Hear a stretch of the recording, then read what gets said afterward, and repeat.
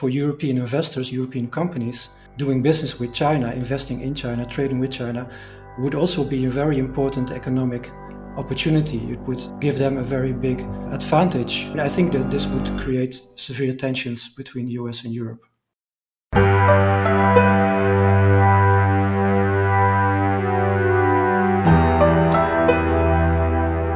What role will trade play in the global economy of the future? Can the multilateral rules-based trading system survive? Or will nationalism and protectionism lead to a world of trade barriers and trading blocs?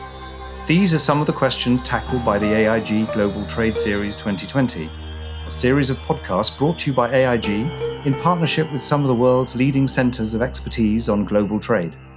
The series moderator is Rem Korteweg of the Klingendahl Institute. Hello and welcome to the AIG Global Trade Series 2020 and this new podcast on the US, China, and the EU, the Great Decoupling. Wow, what a topic we're going to talk about today. I'm very pleased to be joined by three eminent experts on US, Chinese, and European trade policy, which happen to be an American, a Chinese, and a European. I'm very pleased to introduce to you Scott Kennedy, Senior Advisor and Trustee Chair in Chinese Business and Economics at the Center for Strategic and International Studies in Washington, D.C. He is here alongside Yu Jie, Senior Research Fellow on China at the Royal Institute of International Affairs in London, also known as Chatham House. And finally, Frans Paul van der Putte, Senior Research Fellow at the Klingendahl Institute and Coordinator of the Klingendahl China Center. Now, the topic of today is the US, China, and EU, the Great Decoupling. This is a massive topic to explore, and a lot has already been written about it, particularly in the context of the ongoing trade tensions between the US and China, which have now also become increasingly political. And the EU, for better or worse, finds itself to be caught in the middle. But let's start by asking, what would decoupling mean in practice? Scott, can I ask you, what does the US think about when they talk about decoupling? It's good to be here and have this conversation with everybody, so really appreciate it. When Americans talk about decoupling, what they're talking about is eliminating the risks and vulnerabilities that they think come from economic interaction with China, not just through trade, but through advanced technologies like in telecommunications and semiconductors, in having supply chains that source raw materials for pharmaceuticals from China, for others. Essentially, they're talking about isolating China or splitting the world into two parts so that the American economy and Western economies aren't dependent on China for either markets or for inputs, or can be vulnerable to Chinese surveillance and things like that. And the mathematical equation that advocates use is that less connectivity equals greater security. That's a very prominent idea in Washington now. It is almost baked into every conversation one has here in DC. It's quite interesting to note that the US Trade Representative Robert Lighthizer recently wrote a piece where he said that COVID-19 actually helps achieve some of these objectives that he's been talking about in the context of decoupling. How do you see that? It's interesting that Trade Representative Lighthizer himself says that he's not trying to achieve decoupling. And I kind of agree. For the first several years of the Trump administration, I think his goal was to push China as hard as possible, unilateral measures, including tariffs, to try and force China to change, to achieve a more equitable and reciprocal relationship, as they called it. I think they've decided that they couldn't really get that through unilateral pressure. They got the booby prize of the phase one deal, which is a lot smaller than what they were aiming for. And the pandemic reinforced the idea that from their minds, I'm not talking just objective evidence, that you just can't deal with China and it's too risky, that the US wasn't able to get adequate PPE from China and is worried about the active ingredients for pharmaceuticals, et cetera. Therefore, yes, in the short term, there's a lot less travel, trade going on, and the administration since late March, early April has turned up the heat on China across the board, really stepping on the gas toward further decoupling. Is this really likely that decoupling can actually happen? I want to turn to you, Jay. How is this viewed in China? I mean, global supply chains, the Chinese-American trade relationship is so intense.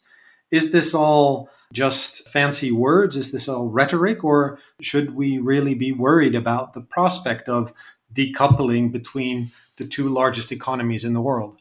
Well, let's start from the beginning of Trump presidency. In the very beginning, the Chinese leadership thought the Trump presidency is much easier to handle compared with his predecessors because Trump cared less about ideology and interested more into the commercial interest and also purchasing more agricultural products. So China thought, let's take it easy. Let's take this a step of buying more agricultural products and therefore to make American political elites happy.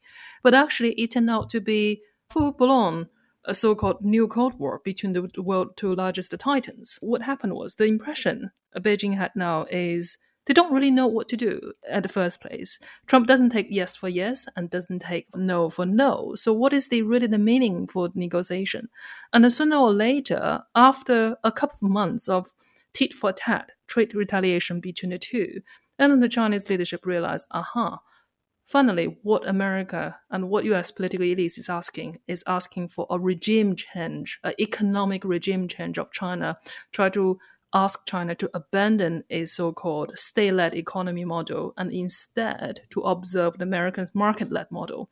But obviously, that is not something Chinese Communist Party can afford to do because ultimately, the model on state-led economy has been so deeply rooted in and intertwined and embedded within a modern China since 1949. So obviously there's very little room for negotiation. And now what China perceive and China's strategy to go further, and China realized perhaps because its own domestic markets are so vast, and given what's happened with COVID-19, and perhaps China can afford by drive its own domestic demand and supply, in order to make up that part which used to be export towards the United States. So that's the whole ideas of self-reliance behind the thinking of Beijing.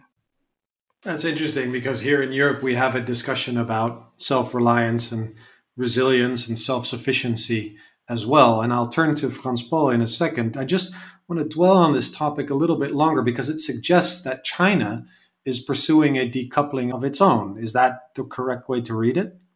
I think this whole ideas of so-called decoupling or self-reliance, as we discussed earlier, it long exists well before the COVID-19. I mean, in the Chinese mindset, it's actually always deeply rooted into two camps of the world, and China always belongs to another camp. It never belongs to the same camp as the United States. So it is always somehow prepared the worst that perhaps one day United States would cut off entire supply towards China and therefore what China can do. I mean, the recent example of the Sino-Soviet split back to 1959 and make the Chinese leadership learn a very stern lesson.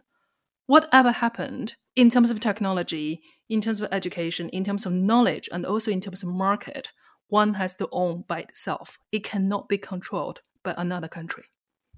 Scott, is there an awareness about how China is responding to U.S. trade policies in that regard? This whole question of perhaps China is going to decouple, to use that term again, sooner than the Americans can. Yes, I think there's two kinds of recognition. First, there's a view that even before the United States took some of the steps that they've done in the last few years, that China already had maintained significant distance from the U.S. and had a wall between itself and the international economy with regard to the internet and social media. A lot of areas of Chinese economy where you can't invest. Also, China's capital account isn't fully open. And so these type of restrictions, Americans would say, those are parts of the Chinese economy which were never coupled to the rest of the world.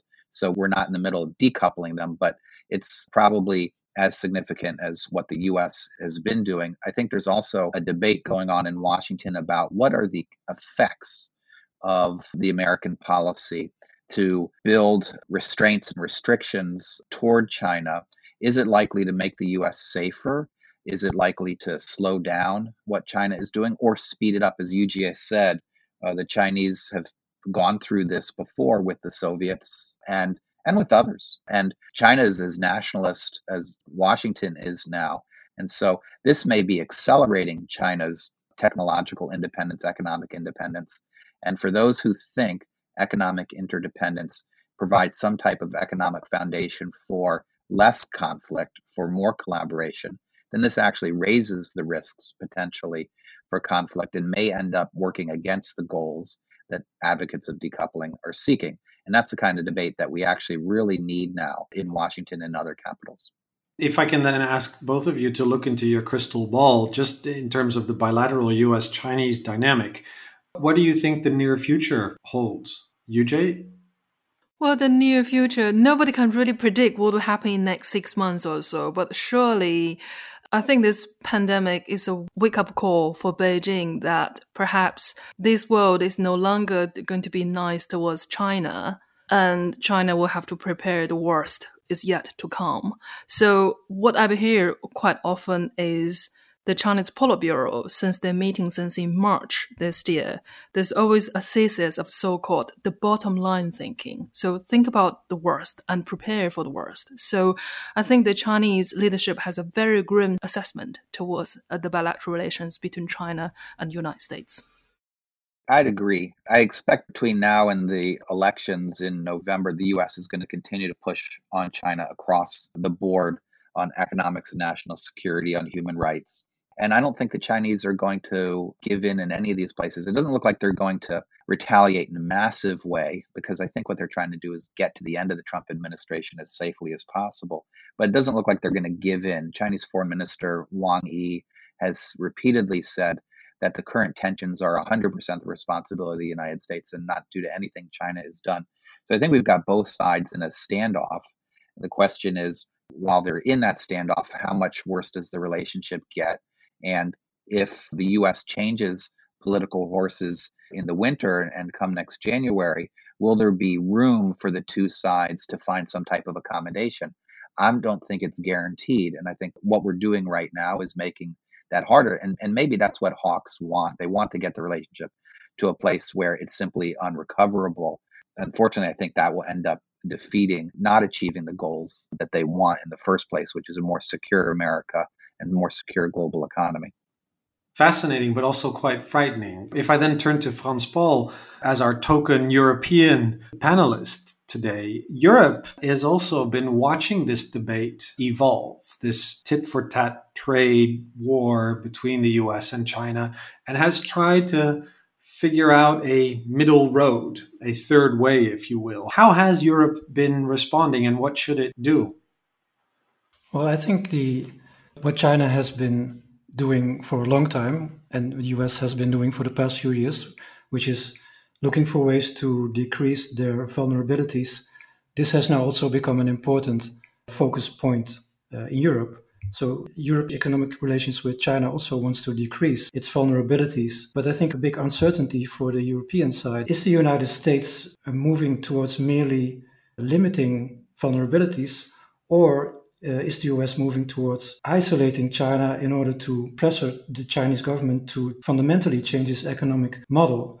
If it's the second, then this poses a very big dilemma for European politicians and policymakers, because that's, at least at this point, that is a big step further than where Europe stands now, which is looking for ways to decrease vulnerabilities, but not looking for ways to change the economic model in China itself.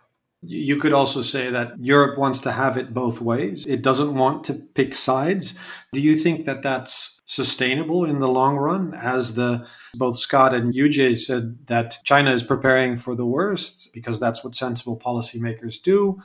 Scott said that this side of the elections, but possibly also after November, things might not necessarily improve. Is it possible for Europe to play that middle road? I think it's rapidly becoming more difficult at the moment. In a situation where, suppose that the economic ties between the US and China would go away to a large extent, and at the same time the Chinese domestic consumption becomes an important growth engine for China itself, that would mean that for European investors, European companies doing business with China, investing in China, trading with China, would also be a very important economic opportunity. It would give them a very big advantage in comparison to US companies and US investors. And I think that this would create severe tensions between the US and Europe. How do you see that, Scott? What's the debate in Washington regarding Europe's role in the US-China trade war? I think Washington's really frustrated with Europe, and Europe's probably frustrated with the United States. The US recognizes and shares many of the same values with Europe about the type of world that we want. Not 100% identical. There's some disagreements between the two governments about how you protect data and privacy and some other issues, competition policy. But there's a large alignment. On the other hand, the US seems to be so comfortable using its power, whether through regular institutionalized channels or outside them, but Europe is much less comfortable doing that. It's so committed to multilateralism and procedure and process. And I think that difference is really hamstringing our ability to collaborate on China. We also have some different economic interests. We're competitors in many of the spaces. And I remember sitting in Shanghai early in the Trump administration as it was getting ready to whack China with tariffs. And the Europeans around the table who were hosting me for dinner said, well, if you go ahead and do that, we're just going to take your market share. And that's what they've done. I think the US needs to probably move to become a little bit more comfortable working with inside institutions. And Europe needs to be willing to flex its muscles a little bit more. And I think we can talk about ways in which they do that. The Huawei case is maybe one we can come back to as a preeminent example of how we might try and find some middle ground so that the US is more cognizant of European predilections and provides some type of reassurance about the type of world they want. But Europe also shows the US that it's willing to defend itself in this system and not be handcuffed by the rules that it advocates. In a triangular relationship, there are always sort of three sides. I'm curious how UJ sees Europe's role. I mean, what's the mood in Beijing, as far as you can tell, about what they expect Europe's role to be in this context? I recall that several years ago, Xi Jinping gave a speech at Davos where he was trumpeting the fact that China was a strong proponent of global free trade at a time when Europeans were complaining that the Trump administration was slapping tariffs on European steel and aluminium exports. And so how is China viewing Europe's role in this context? Well, within Beijing's mindset, there's a clear different, again, two camps in here.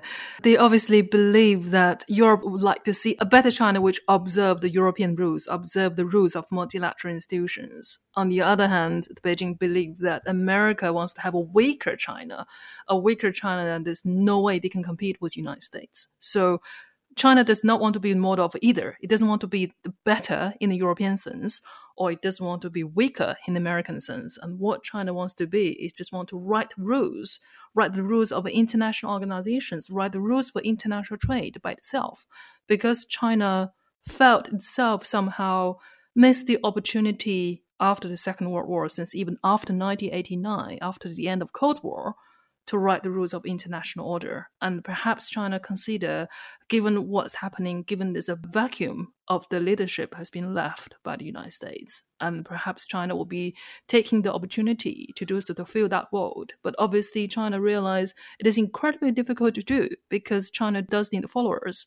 And at this very moment, there aren't many countries in the world actually agree with the rules that set up by the Chinese. So, I mean, clearly you can see within the dispute within WTO or the dispute within the UN, I mean, clearly China's ideas of proposing international governance also propose the way of setting up investment treaty and free trade agreement, and not entirely agreed by not just the developed world, but also developing world as well.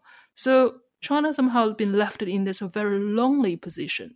So I think ultimately the Chinese leadership will have to adapt approach that agree China will be lonely for quite some time ever since then now from within the international community. But how China is going to square that circle to bridging that gap between United States and European Union. And I don't really think the senior leadership has made up its mind yet. However, the senior leadership has a lot of complaints regarding the Europeans because they felt they had enormous confidence with the European integration project in the beginning of the 21st century, but that has not really been substantiated, and China has not really been welcomed by the Europeans when it comes to trade issues, when it comes to investment issues. and China just somehow feel rather resented. So we're in that kind of, again, a cooling off period between Beijing and Brussels. And then, of course, the Brussels complain about China divide and rule by using different member states disunite European integration projects. So complaints go on both sides. And I don't think any side is innocent in this game. But obviously, the Chinese deeply felt disappointed towards the European Union. Hans-Paul, can you address this element of disappointment? Because in Europe, there are significant concerns, particularly over the past, year and a half, 2 years, about the Belt and Road, about Chinese economic influence in European economies, but also about the global trade rules, the fact that there are concerns that Chinese companies are getting state subsidies and the unlevel playing field that emerges as a response. So what are the European grievances besides that?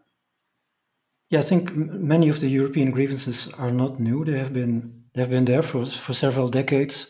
But a few things that changed in the past few years. One is that a couple of years ago, there was a big surge in Chinese direct investment, Chinese investment in European companies. And this caused a lot of concern, at least in some European countries, where they thought that Chinese companies, with the support of the Chinese government, has embarked on a program of systematically weakening the European competitiveness and taking away the competitive basis for Europe in a global economy. And the other big change in the past few years is the changing relationship between the US and China. I think this has had a very big impact on Europe and how European governments look particularly at issues of national security and the impact of Chinese economic influence for their national security. So at the moment, Europe is at the same time looking or experiencing bigger tensions in the relationship with China because of various initiatives that have been taken on the European side to address issues relating to economic security and vulnerability. And at the same time, the relationship with the US is also under pressure because the European governments and the European Commission is not exactly moving in the same direction, or let's say towards the same position that the US is currently taking towards China.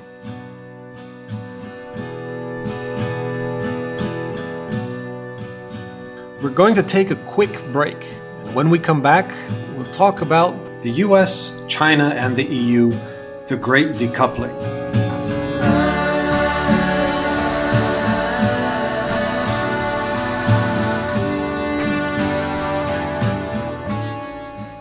At a time when the multilateral rules-based order is under threat, conversations about global trade and its contribution to prosperity have never been more important. If you'd like to listen to more podcasts on global trade, search AIG Global Trade Series 2020. This series of podcasts is brought to you by AIG, the International Institute of Economic Law at Georgetown Law School, Chatham House, the Klingendahl Institute, the Jacques Delors Institute, the Lee Kuan Yew School of Public Policy at the National University of Singapore, and the International Chamber of Commerce, UK and France. The Bertelsmann Stiftung is knowledge partner of the series.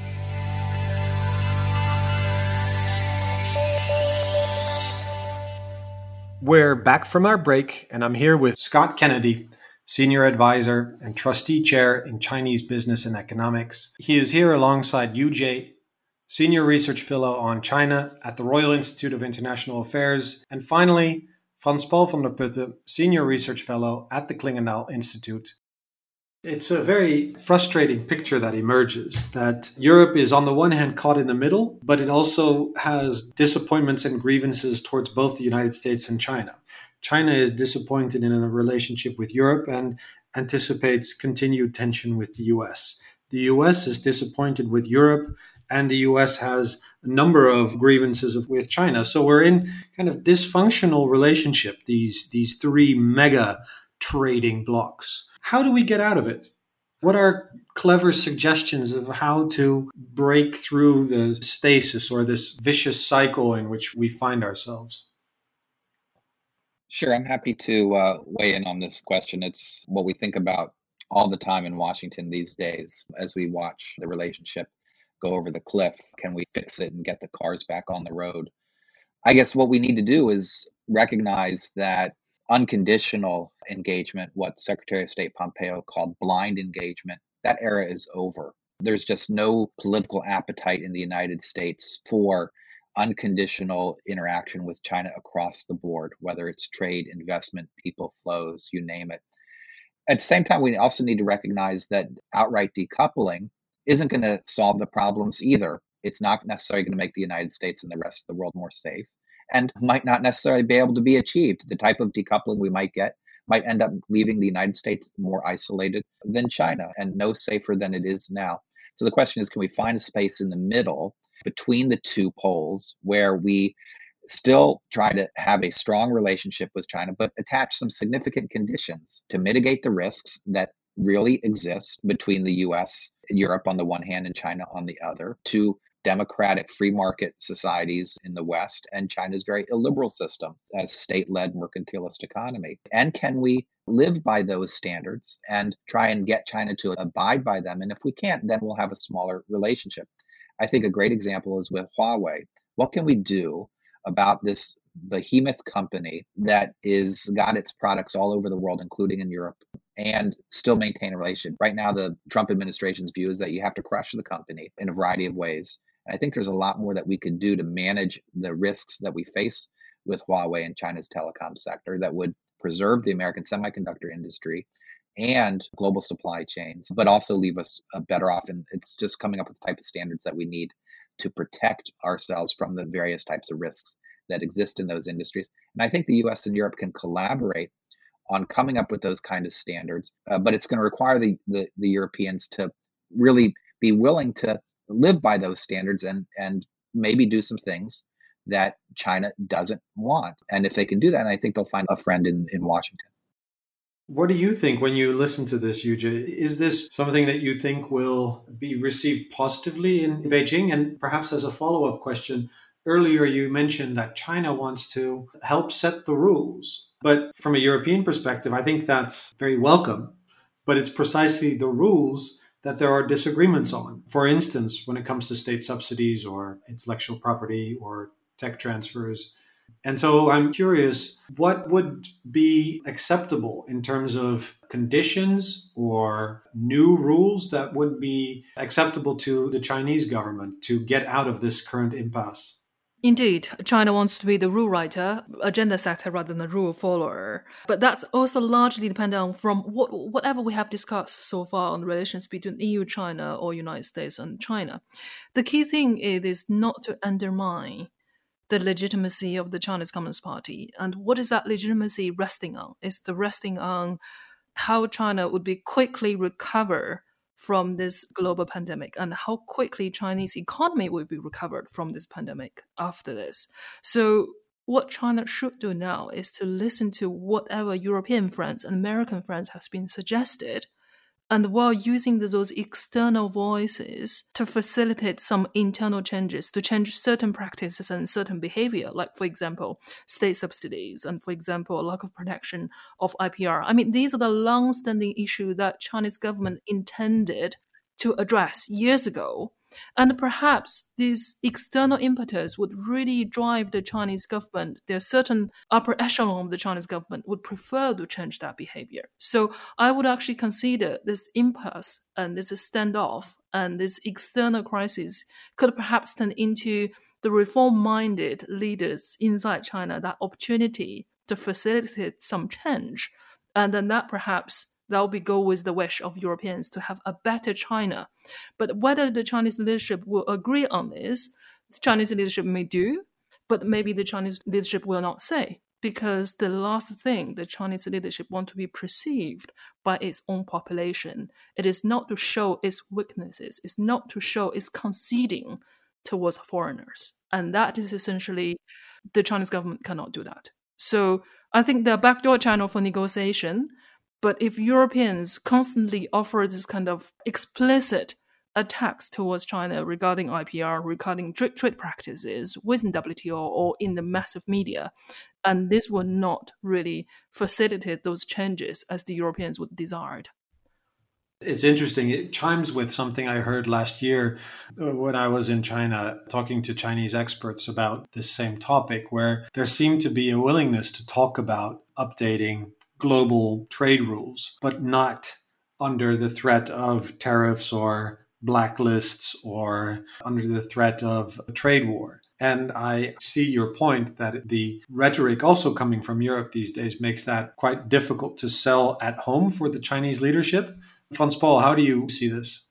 Yeah, I think this is a very interesting point. So if it would be possible to maintain a certain degree of pressure by Europe and US together for certain economic changes, economic reform in China, but without doing this in such an open or explicit way that it makes it impossible for the Chinese leadership to be influenced by this. But that raises the question, how is it possible to do that? Certainly in the current situation where everybody is looking at this, I mean, the whole world, but certainly also people in China itself are looking at this very closely, at relations between China and US and Europe. Another thing is, which also makes it very difficult, is that we're now talking about just the economic challenge by itself, but the economic issues that are there are very closely connected to geopolitical aspects. There's also a very difficult other question, which is, suppose that China would indeed address a number of those economic issues that are long-standing complaints by the US and European sides. Would this then open the way for an acceptance of China to basically maintain its political economic system and for China to continue its growth as a global power, as an economic but also as a geopolitical power? Would the Europeans and the Americans allow China to do this? I don't know about the European side, but I wonder what Scott thinks, that this may not be something that the US side would be in favor of. The conversation as it's gone so far suggests that, there's a great deal of anxiety in the US and Europe about our relationship with each other and with China, and I understand that. But I think we need to operate from a position of self-confidence, and that the US and Europe have built a system since World War II that has been extremely successful. And although China has done extremely well the last several decades, partly because it's integrated to that system, China faces a lot of its own internal challenges and difficulties. And I think if we engage China with a greater sense of self-confidence and the kind of world that we want, an awareness of the kind of world that we want, then I think we won't need to be as timid. China really desperately needs connectivity with Europe and the United States for technology, for students in training, for finances, for everything. Secretary Pompeo last week in his speech in California said, China is more dependent on us than we are on them. And I think that is actually just empirically true. And I think we can use the benefits of China's dependence on us to push for changes in how China interacts with the rest of the world on economics and national security, not as a way to contain China or bury China or change the Communist Party outright. That's something for the Chinese people to decide for themselves. But I think we need to defend ourselves. And I think we can do that in a way which is honest, which generally follows the rules of the road that we set, and not apologize for it. And I think the Chinese will deal with that. I don't think that turning inward and China going back to the way it was pre-reform era will work for Chinese, and they know that. And so I think that we can benefit from this interdependence that we've built with them to encourage, sometimes with a little force, a little pressure, change there. I think it's just absolutely necessary. I'm worried that we're going to equivocate forever and never do anything and just sort of slide along, which won't help us at all. Yeah, that's a very valuable comment. I have one final question for all three of you, which is, what do you expect from the respective US, Chinese, and European governments in the short term? Not what do you expect to actually happen, but what do you hope that they do? If you were to give them a policy recommendation, say you get 3 wishes, one for the US government, one for the Chinese government, one for the European Commission. What would it be to get out of this impasse? Because I think we all agree that decoupling would be a net loss, not just for the global economy, but for national security. I think we also agree that it requires mutual respect to get out of the impasse, but it also requires, as you said at the end, to remain true to your own values. With that mutual respect in mind, what are the 3 wishes if you would be granted them? Yujie, can I put you on the spot first? My wish would be the Chinese Communist Party needs to reset the relationship between the party and the market. I mean, obviously, that's a permanent debate within the Chinese Communist Party in the last 40 years. But I see this debate and this relationship need to be reset, become more even acute, become more even pertinent for now, because by introducing a true market economy, and this will unleash the energy from the private sector, which currently employed more than 80% of China's total employment. And also this would help the Chinese economy rejuvenating to the extent which really quickly recovered from this post-COVID-19 scenario. The Communist Party would really allow the market to play a role, to play a decisive role, rather than redistribute the resources by political wishes. But they should really allow the economic reality to distribute the resources rather than any political willingnesses. By doing so, and that would really also show European friends and American friends that China is still open and China is still interested in the so-called economic globalization. So reset the relationship between the party and the market. I know it's a big ask, but this is something China will have to do in order to cross all the hurdles that the Chinese Communist Party facing for its economic disruption. Frans Paul? Well, for the European side, European governments and the European Union, I think they should look very closely at both at China and at the US and learn from them. I think there's a lot we can learn from China in how to deal with managing your economic vulnerabilities. And I think there's a lot also we can learn from the US, because when it comes to thinking of how to deal with China and what to accept from China and what do we find unacceptable. So for European governments, it's important to have a very clear idea of whether China, as it is, as a country that is ruled by a communist party, whether in the long term China can be an acceptable partner for Europe, and if so, under which conditions. And also at the same time, making sure that European bargaining position and the vulnerabilities on the European side are much more robust, attract much more attention than they have had in the past few years. And Scott, what's your wish? I have one wish for each of the three. I'm less ambitious than you, Jie, or Frans Paul, toward the U.S. and China. I have bigger hopes for the EU. For the U.S., I just hope that they'd practice some restraint and just not get us in a war with China between now and the end of the Trump administration's first term or the end of his presidency altogether. I just hope the Chinese would engage in some introspection and be able to consider the possibility that they actually have contributed to the decline in the relationship, not just over the last few months, but the last few years. For the EU, I'd just like them to develop some courage. They've developed courage to say some tough things towards China. Now they need to develop some courage to take some actions. And I really hope that they either launch a trade remedies case or an antitrust case against any Chinese national champion, whether it's Huawei or some big SOE that operates in Europe. Just some way, use the rules of the road that exist to push back. So I think if we could find some restraint, some introspection, and some courage, we could get this trilateral relationship back on a better path. Then I have one final bonus question, which I just thought of. We have 3 potential trade agreements hanging in the air. The EU is negotiating a bilateral investment treaty with China. It's been negotiating for several years.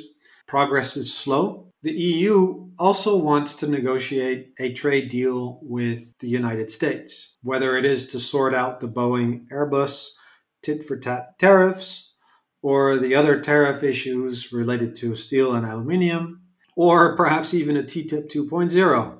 And then thirdly, the US and China signed a phase 1 agreement. Is there a phase 2 in the air? So if I can ask you, which of these 3 will materialize first? A phase 2 US-China agreement, a TTIP 2.0 or a US-EU deal, or an EU-China bilateral agreement? Which of the 3 would it be? Scott?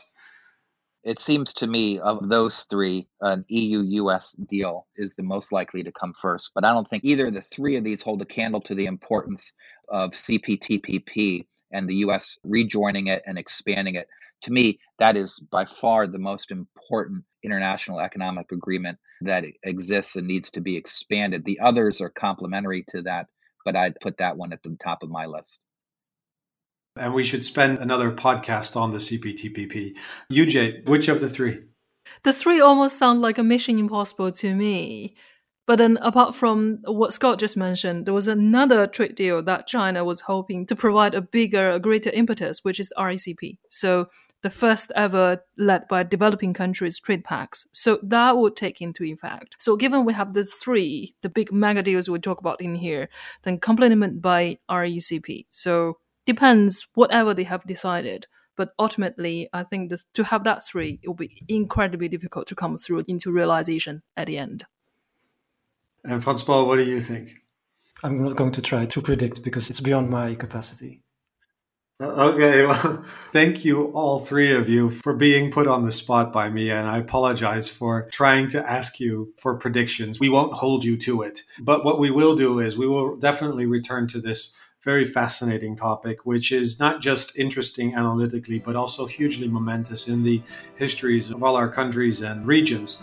You've been listening to a podcast with Scott Kennedy from the Center for Strategic and International Studies in Washington, Yu Jie, Senior Research Fellow at Chatham House, and Franz-Paul van der Putte, Senior Research Fellow at the Klingendahl Institute. Thank you very much to all three of you.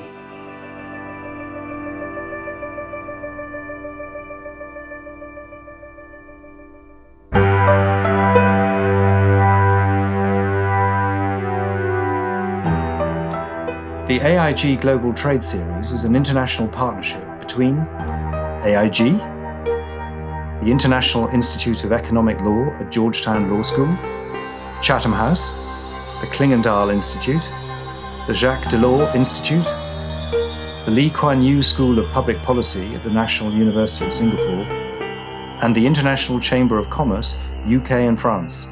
The Bertelsmann Stiftung is knowledge partner of the series. To access articles and interviews from partners in the Global Trade Series and to listen to more podcasts on global trade, search AIG Global Trade Series 2020.